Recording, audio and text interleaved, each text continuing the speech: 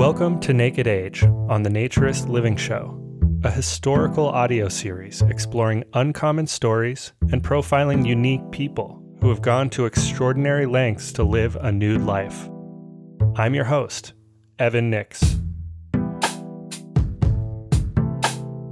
In this episode, we'll meet the remarkable Lora Boswell, one-time owner of California's Lupin Lodge and a lifelong nudist with a distinct point of view on nudity. This is Naked Age by Naturist Vintage.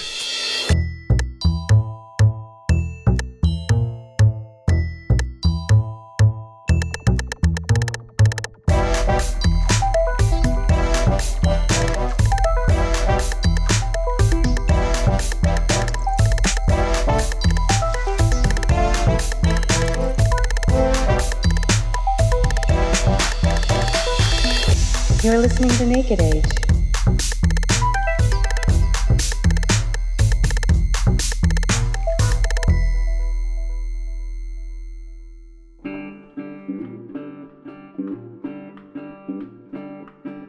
To start a nudist club in the 1930s meant taking on incredible financial and legal risk.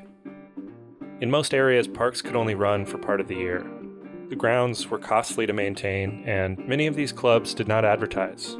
Profit margins were naturally low. The catalyst for a club to survive despite these obstacles, in many cases, came down to a mix of good luck and zealous members who would step up in times of need. This, naturally, is the case with Lupin Lodge, which, in its 85-year history, had multiple benefactors who came to its rescue time and again.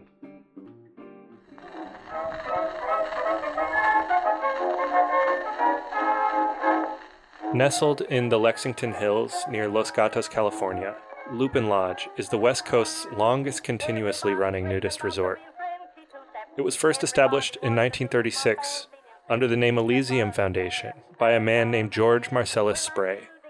But by 1938, George Spray was bankrupt, and with creditors nipping at his heels, an investor partner named Eugene Lacine bought him out and took full control. He ran the club until 1946, when he sold the property to a French expat living in San Francisco named George Bouffil and his wife Paulette. Over the next few years, George and Paulette experimented with different identities for the club, before landing on the name Lupin Lodge in 1949. But by the 1960s, Bouffil's health, and Lupin's by proxy, were in decline, and the club once again needed a savior if it was to survive. This time, 2 Lupin members would come to its rescue with a creative solution for buying the property and growing its membership. One of these members was a highly intelligent Yale and Stanford graduate named Glenn Stout.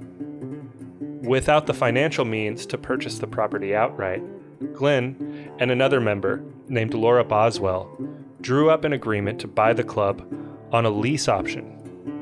As business partners, Glenn and Lora would run the club together for years before Lora sold her stake and left the club in the 1970s. She would later return to live at Lupin as a member. Glenn retained ownership until he passed away in 2015. His widow, Lori K. Stout, still owns Lupin today.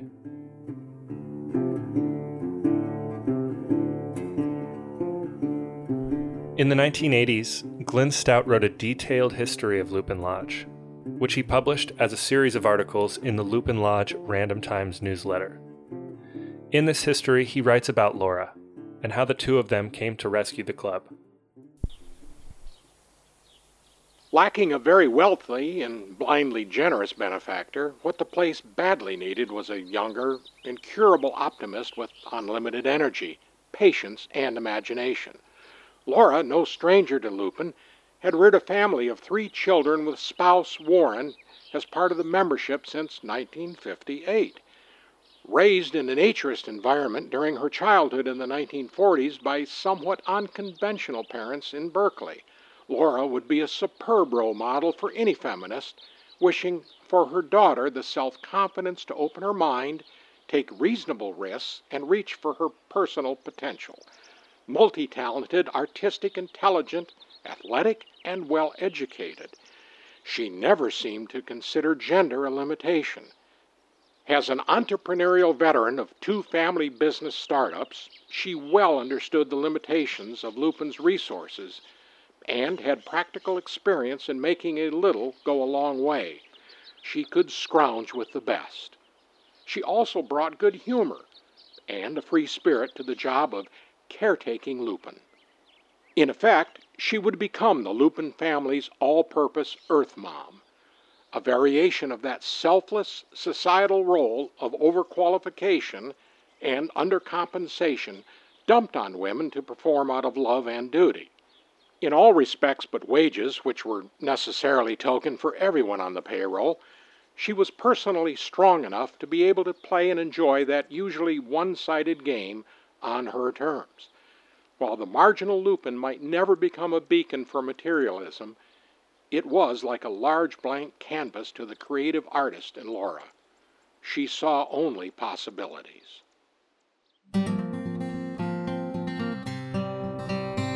Today, Lora Boswell is 89 years old. She no longer lives at Lupin Lodge. She now lives in a 500-square-foot treehouse that she built by hand in her 80s in a small private community in the Santa Cruz Mountains. And still, she lives most of her life in the nude. In fact, she's been a nudist her entire life, since she was born in Berkeley, California in 1931, when the nudism movement in America was in its infancy. With the help of her partner and tech support, Fred, I recently spoke with Lora over Zoom. She was kind enough to share her story and her highly unique point of view on living a free and natural life. This meeting is being recorded. Continue. There you go. Perfect. All right. Don't go away. I'm right here. Oh.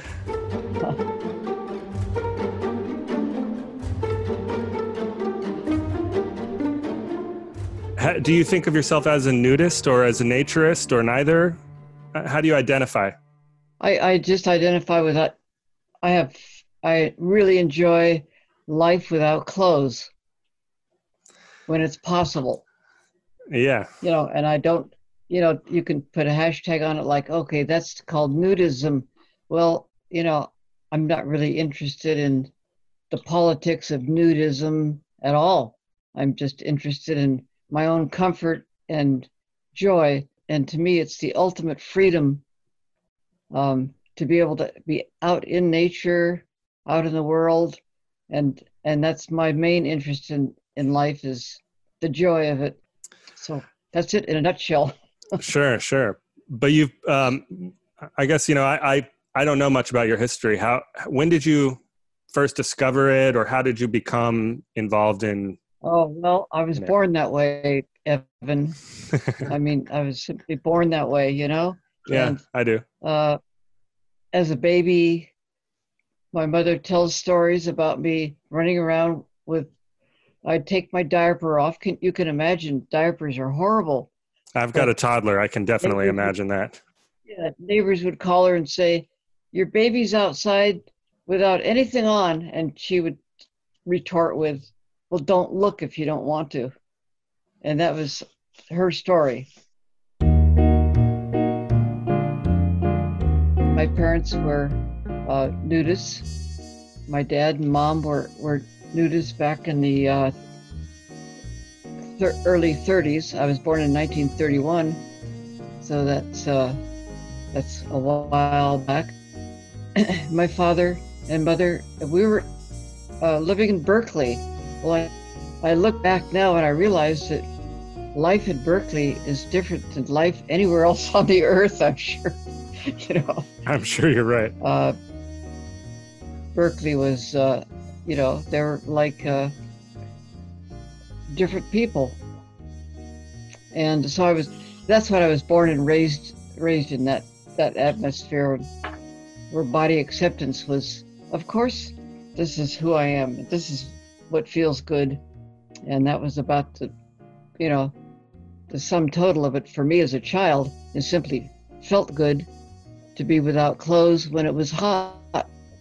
And I put clothes on appropriately when it was cold or when I needed to. And that was kind of like it.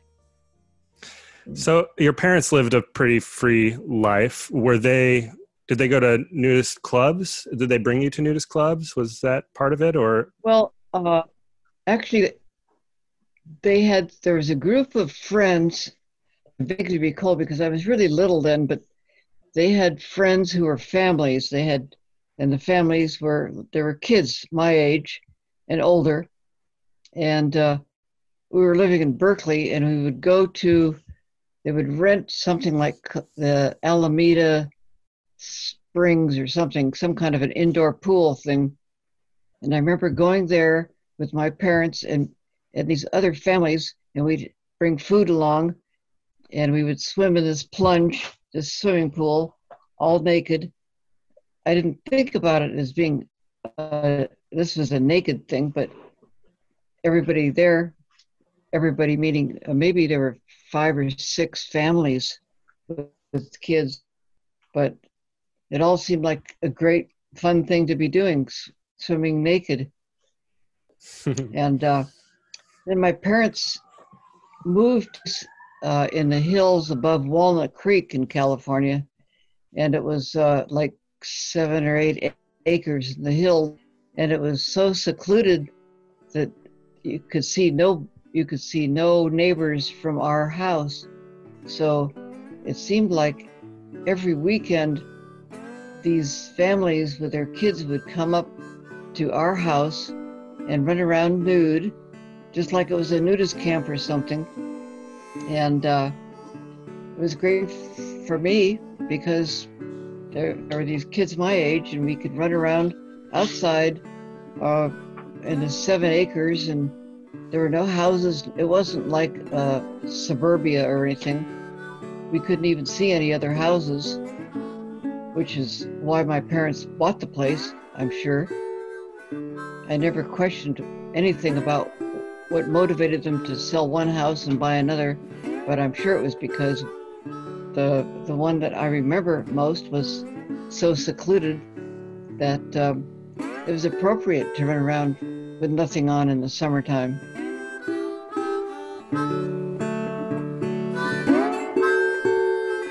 When you were growing up and when your parents were potentially sort of dabbling in nudism in the 1930s was when it was really beginning in earnest in this country. Before that, yes, people certainly got nude and even got nude socially, but it wasn't a movement, so to speak, in the sense that people were organizing and... Yeah, I remember seeing some publications called Sunshine and Health. Yeah. It was a publication, probably is long since not published, but I was a kid, and that came to the house. It was a publication that I think they subscribed to. My dad was also into bodybuilding. He was a scrawny guy, but he lifted weights, and he had a magazine called what was it called?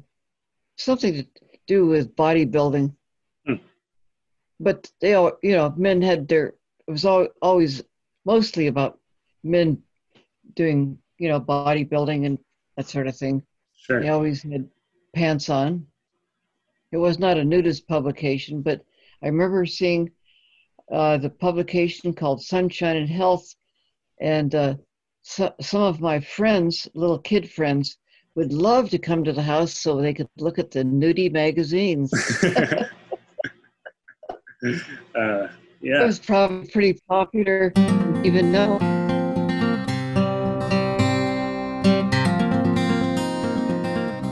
I was like 7 or 8 and 9 years old.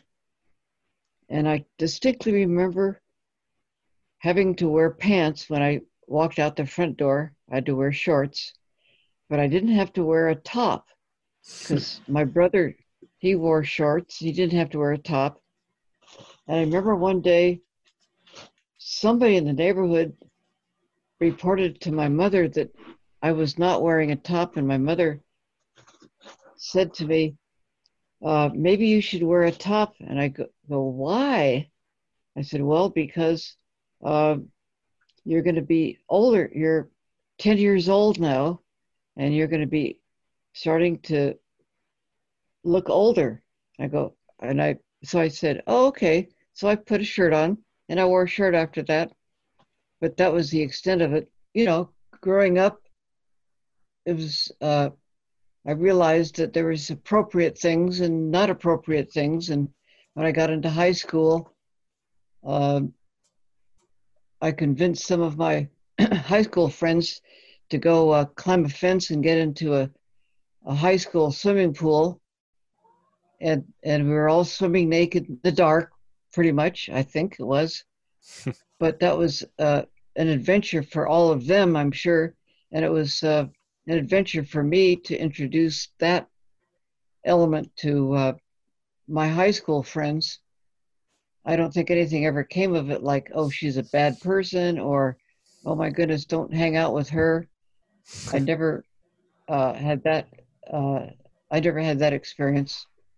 But anyway, so that was kind of my early experience of family nudism. And then I went away to college and went to art. You know, art artists were kind of a different breed of.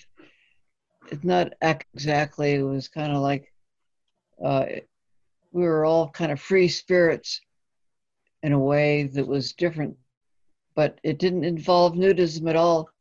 I never, I never remember having a bunch of college friends going nude at all. It never, I guess it never, maybe it never occurred to me. It was just some things that I did and didn't do for my own reasons of comfort. And then I met my best friend's older brother, uh, and anyway, she married brother, and so I eventually married her older brother, and we moved to Fresno and started having babies. Had 3 babies in 4 years, and Wow. oh, and 1960, he was a piano and organ salesman, and he sold a Hammond court organ to a couple, and they said something about I didn't know, I was not there, but they said something about they go to this place over the Santa Cruz Mountains called Lupin. And so he came home and told me, and I said, oh, that I never heard of that place, but that sounds like fun. So we went over there, and it just happened to be in December or something, and nobody in their right mind would take their clothes off, But we decided that we liked it so much there that we didn't really want to raise the children and be doing what we were doing in Modesto. So we thought, okay, we'll just sell everything and build a house right above Lupin.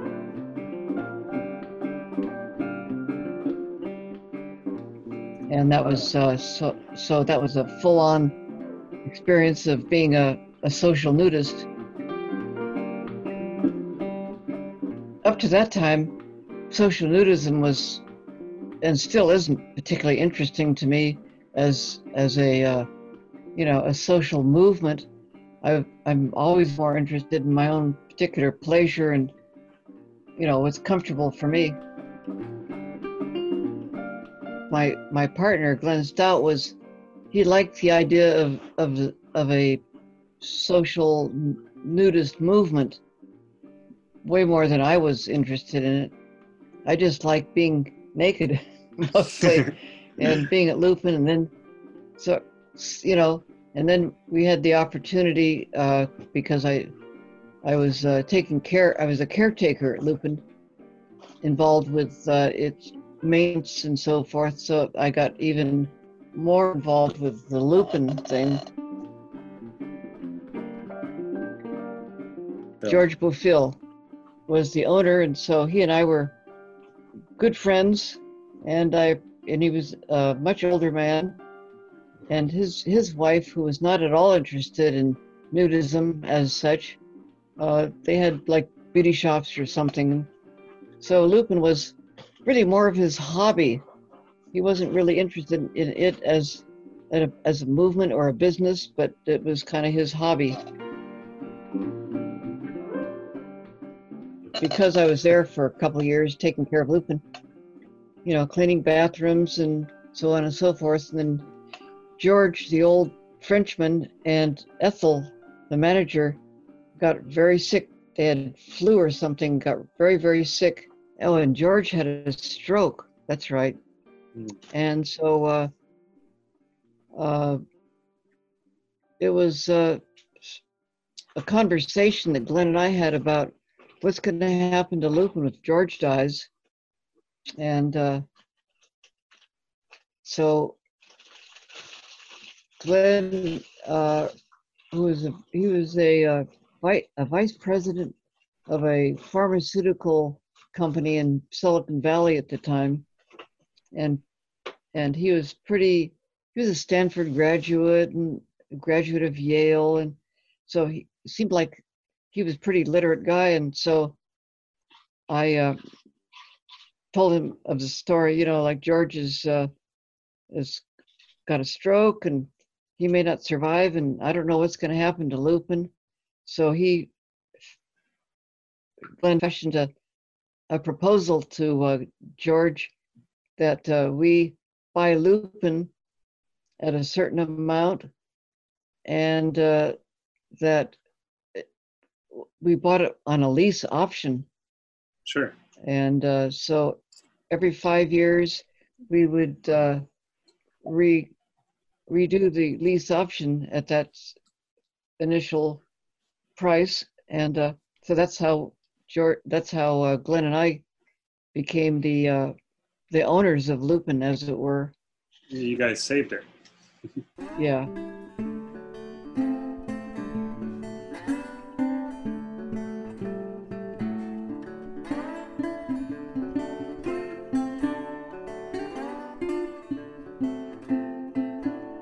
I don't know if that was even in the paper that you read. It was, yeah, actually, Glenn, very literate guy, I would add. His writing is very, very captivating and really fun to read. But yeah, he wrote a little bit about that. Yeah, Glenn was a very good writer, and he did all of the promotional writing about Lupin and what our mission was and that sort of thing. None of that, I didn't care about that.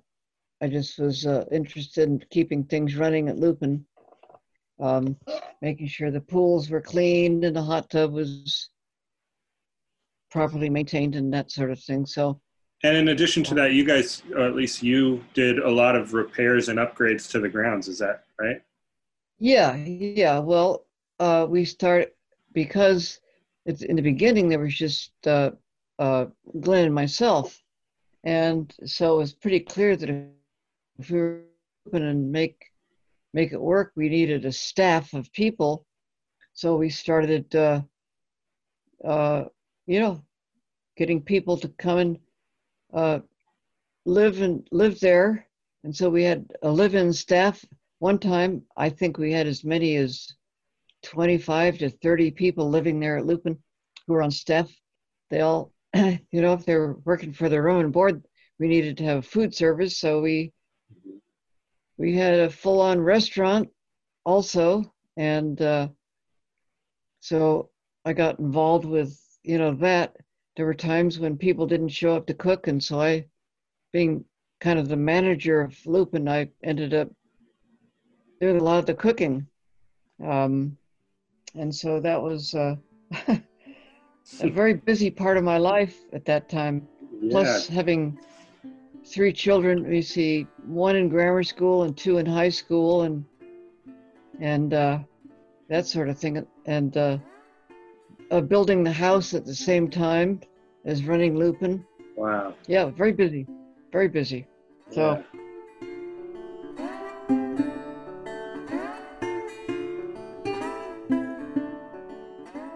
My youngest son and his wife were living, he was helping me out at Lupin on staff, and so they needed a place to live, so they lived in one of the cottages, houses at Lupin, and then they had a baby, so my grandson, Shane, was born there at Lupin, so, wow. And Shane's still a big part of my life. My youngest son died a few years back of cancer. And so, yeah, that was kind of, and Glenn got married and had twin girls who are now, I think, just graduated from high school recently, maybe last year or year before.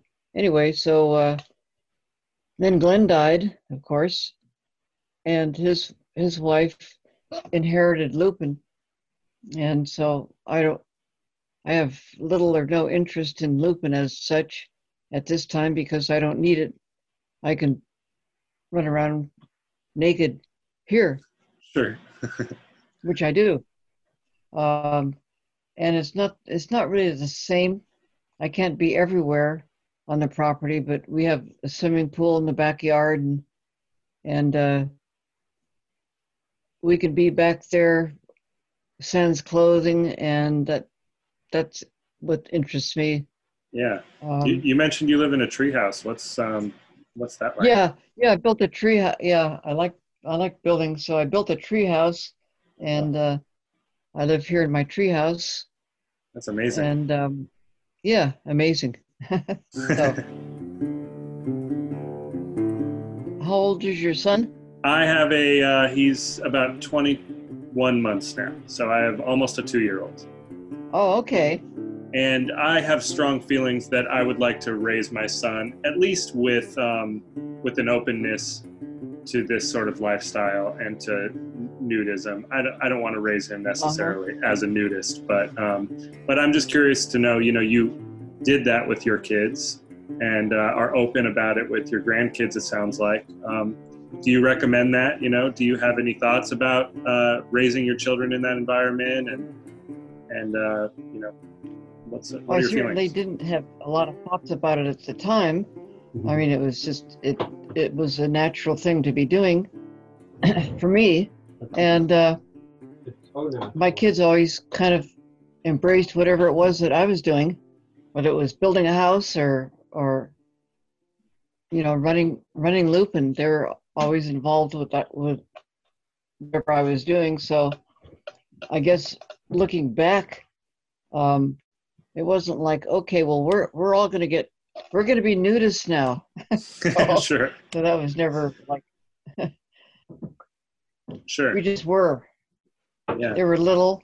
I think my youngest son was probably about 4 years old, 5 years old when joined Lupin. They were little guys.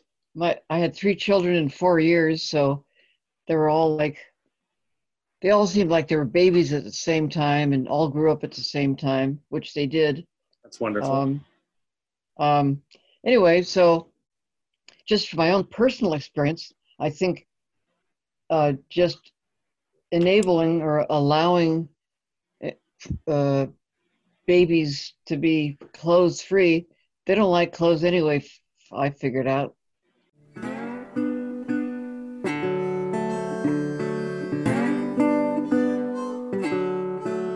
I don't think I have any really close, good friends who aren't accepting of, maybe they can't, live a nudist lifestyle like I do, Sure. but they embrace it, or would maybe are even envious that, I've been able to in my life. But I think I can't think of, well, I can think of some relatives who would not be understanding, and I simply don't care.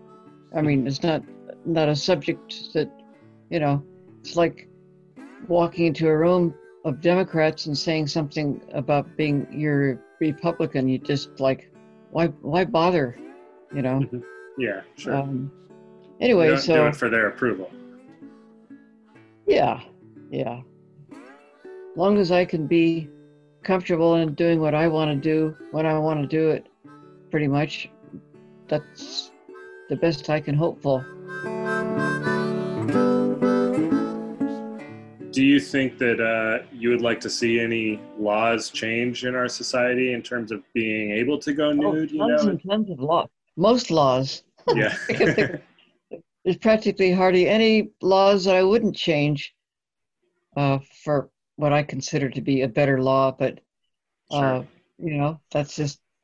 that's life in America.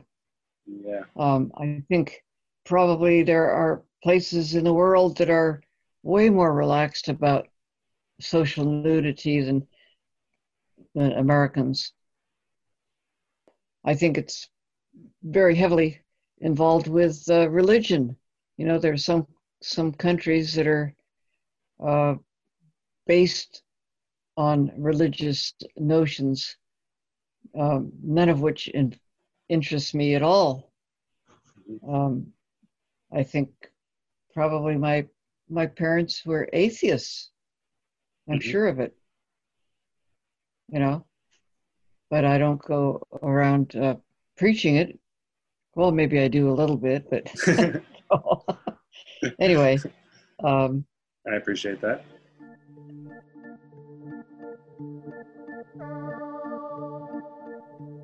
I'm inclined to agree with you about it being much more of a personal thing than this whole movement that it's been yes, it's made too out to bad it be. has to be a personal thing, but that's the way it is. And there are lots of things about the way I think about the world that are personal, and I don't proselytize. You know, Sure. why bother? I simply the people I hang out with and that I'm close to are people that are closer to the way I think. Otherwise, why bother? I would certainly like to see more body acceptance in generally speaking, but I realize that there's a huge industry to counteract that. You know, all the beauty industry is huge and certainly doesn't support that notion at all. But living as close to the West Coast as I do, Mhm. it would be wonderful to be able to go anywhere along the beaches in California without clothes.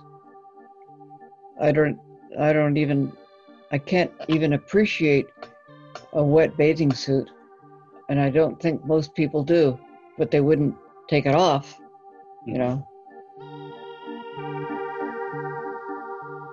And I really find little children that are allowed to run around with nothing on and being joyful about it. I find that encouraging, but you know, that's not the way it is in America or in most of the world, I think. So,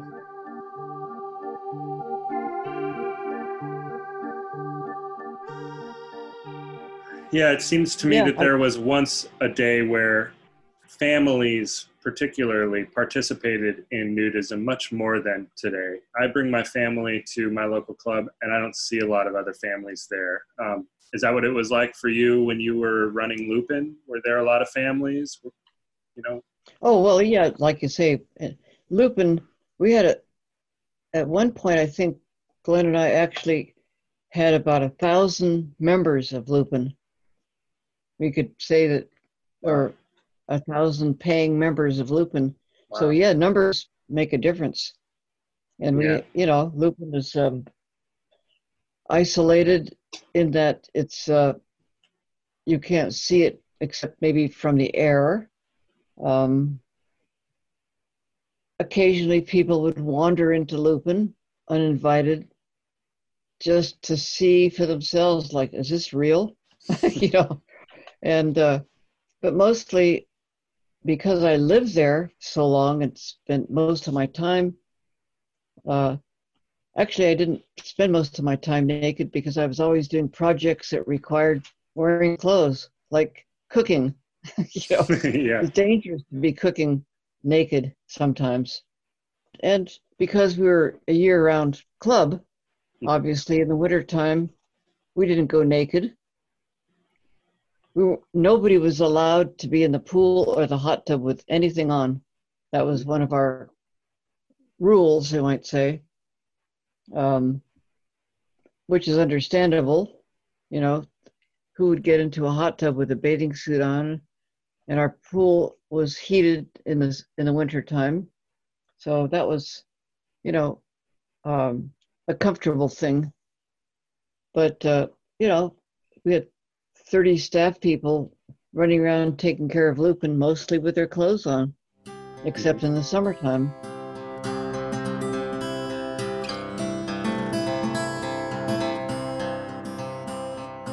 I have some friends that were living here in one of the rentals for a while, and she was pregnant. She had her baby here. Wow. at our community, right here they lived in one of the yurts, and we've been really good friends for a long time now. They now have 2 babies, and the older of the 2, she would go swimming with me naked, and it was a delight to her. Now she says, "Can we be naked?" And I go, "Yes." So it's different for them. Yeah. They can only be naked here at our pool in our backyard, but it's not something that they do at home. But she remembers how fun it was for her to be naked. Wow. So she says, "Can I be naked?" I go, "Yep." And so, you know, it's a special thing for her. And she realizes, and she's only 4, going on 5 years old now. She realizes that there's a special place and a special time when that can be a part of her life.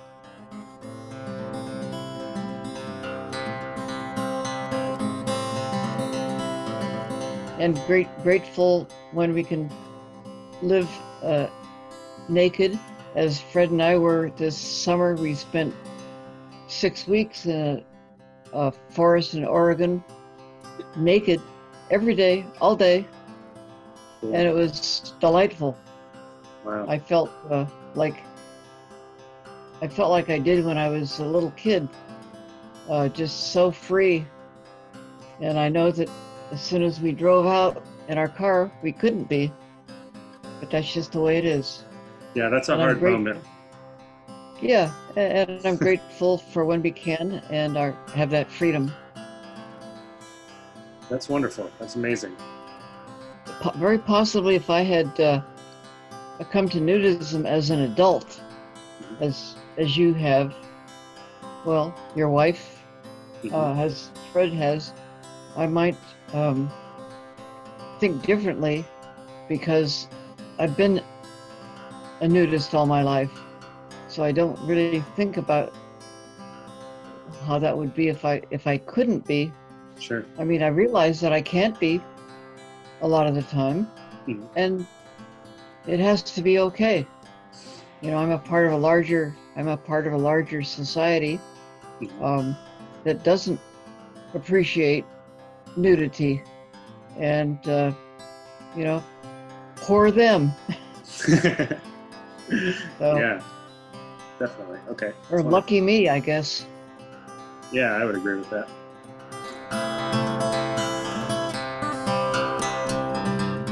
Any questions you want to ask? No, you've been so kind to talk to me for so long. I really appreciate it. Well, good. We can do that. And next time, maybe we'll have our clothes off. Yeah. Make it sooner than later. All right. Thanks so much. Talk to you guys later. Take care. This episode featured music by Lobo Loco, Dr. Turtle, Deanne Key, and Group 180, and was provided by the Free Music Archive. The theme song was composed by yours truly. Glenn Stout was voiced by John Bidstrup. Special thanks to Carl Hild, Susan Douglas, John Bidstrup, Shannon Lewis, Timothy Sargent, Jeff Tice, Debbie Hurst, Lori K. Stout, Fred Johnson, and Laura Boswell. And an extra special thanks to Stefan Duchesne and Samantha Graham of The Naturist Living Show. If you like this podcast, be sure to subscribe to The Naturist Living Show, wherever you find your podcasts. Find us on Twitter, leave us a comment at Naked Age Pod, or find me, Evan Nix, at Naturist Vintage. This show was brought to you by the Naturist Living Show. Thanks for listening.